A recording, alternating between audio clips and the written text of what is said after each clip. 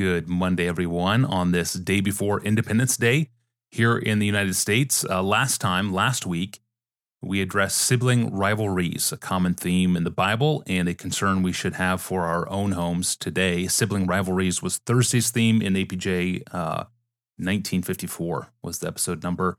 And today we look at forgiving family members. The question is from a listener to the podcast, a young man who lives in Brazil. He writes this. Hello, Pastor John. Thank you for this podcast, which has been a huge resource God has used in my own sanctification. My question for you is this. My family struggles to forgive each other, and it's been this way for years. They argue along the line that even Jesus was harsh with his enemies, so why should I forgive my enemies? How would you answer them in dealing with hurt in the past? What is the difference between Jesus dealing with his enemies like the Pharisees contrasted with what God expects from us in dealing with our own family members who have sinned against us? This is utterly crucial. It's a matter of life and death, and I mean eternal life and death, as we will see in just a moment. So I take this question really seriously, and I hope this family will take the issue seriously also. First, let's clarify what forgiveness is and isn't. That's a huge stumbling block for a lot of people. When they start arguing about whether they should forgive or not, they don't pause to define what it is and isn't. So let's do that. Number one, forgiveness is not thinking or saying or acting as though no great wrong was done. A great wrong may well have been done against you. Number two, forgiveness is not reestablishing a wonderful relationship. In Romans 12:18, Paul said, if possible, so far as it depends on you, live peaceably with all. It may not be possible. He also said in Colossians 3:13, bear with one another, and if one has a complaint against another, forgiving each other.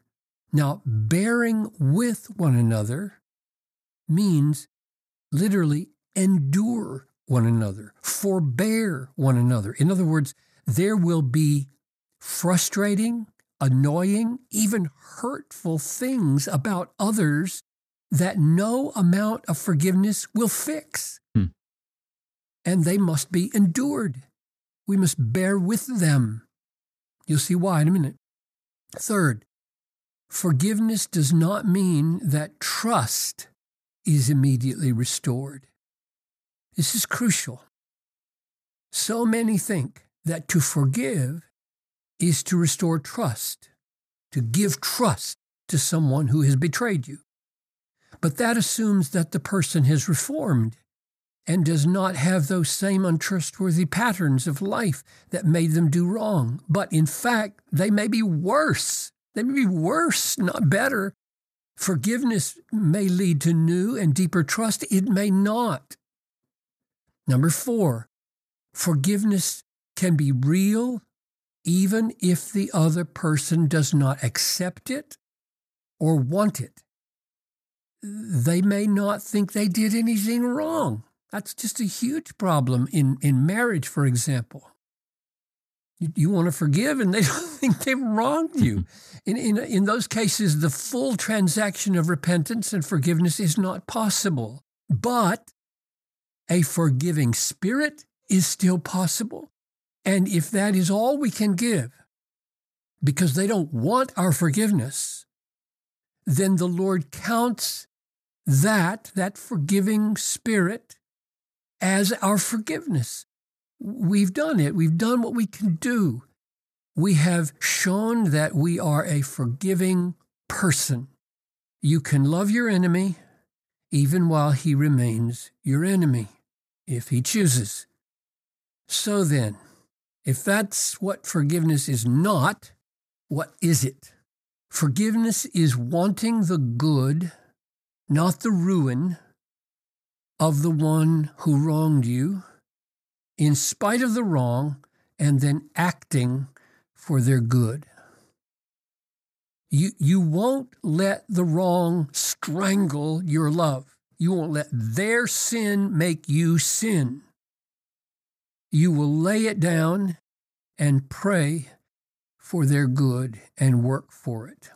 Okay, with those clarifications in mind, why do I say forgiveness is so crucial? Number one, you as a Christian have been forgiven an offense that is millions of times greater against God than any human has offended or sinned against you. Ephesians 4:32 says, "Be kind to one another, tenderhearted, forgiving one another, as God in Christ forgave you."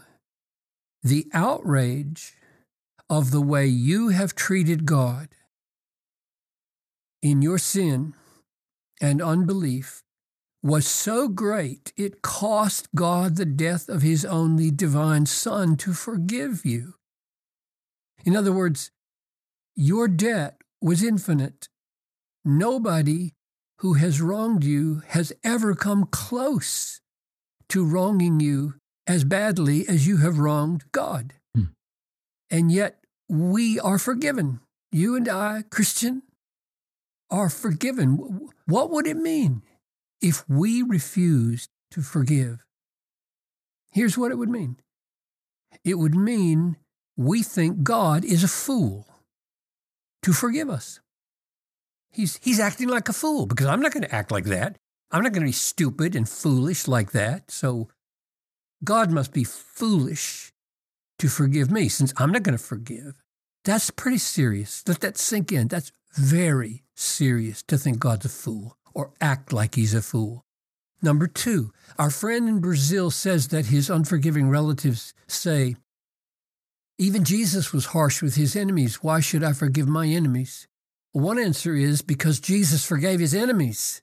Hanging on the cross to purchase our forgiveness, he said, "Father, forgive them. They know not what they do." Of course he was harsh with the Pharisees and scribes. Good grief. And the reason he was harsh with them is because they were so unforgiving.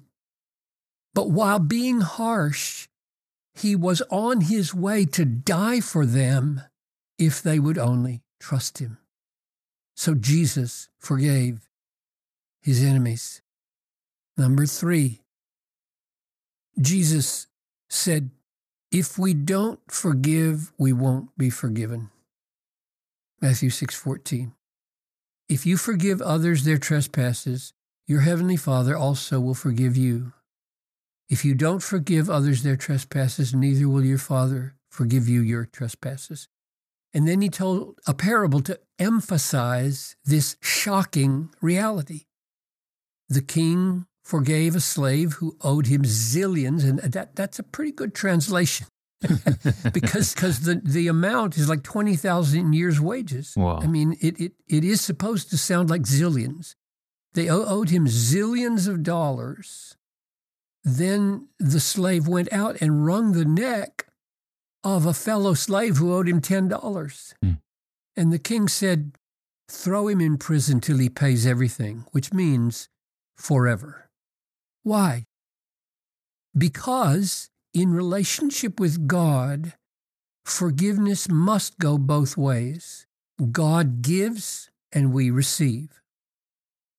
That slave did not receive the king's forgiveness.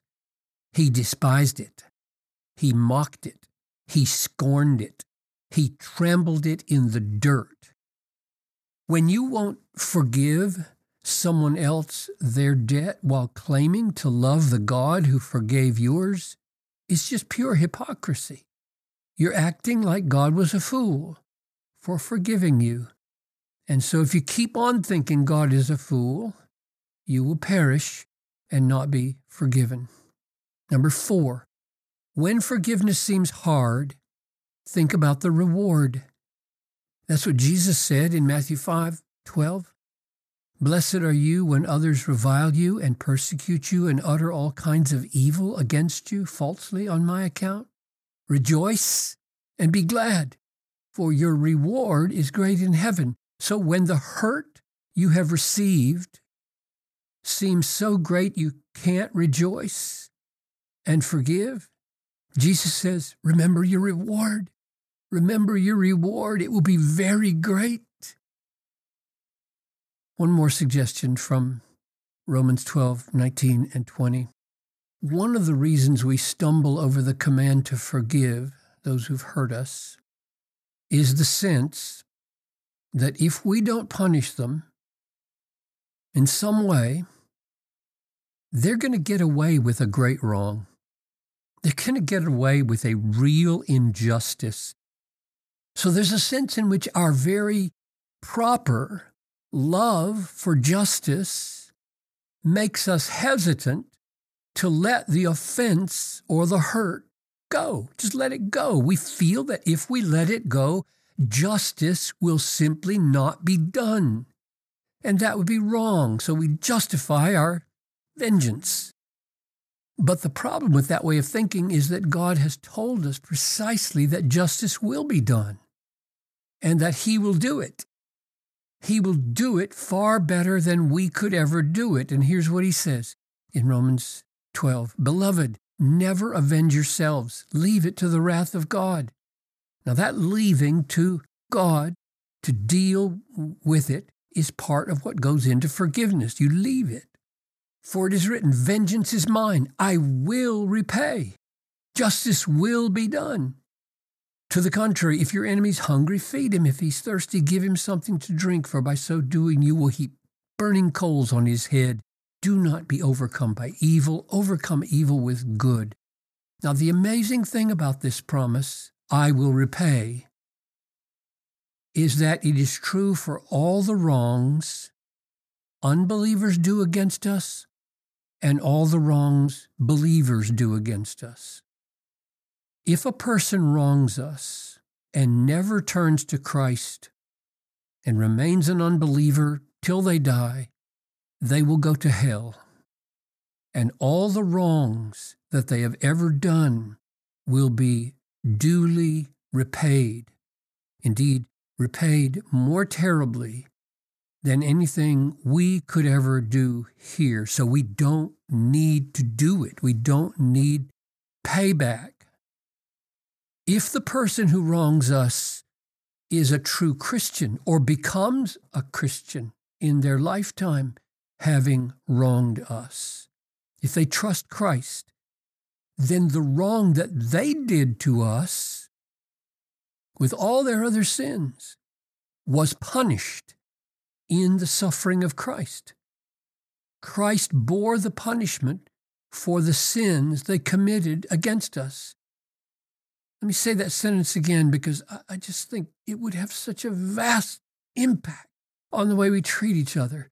Christ bore the punishment for the sins that they committed against us.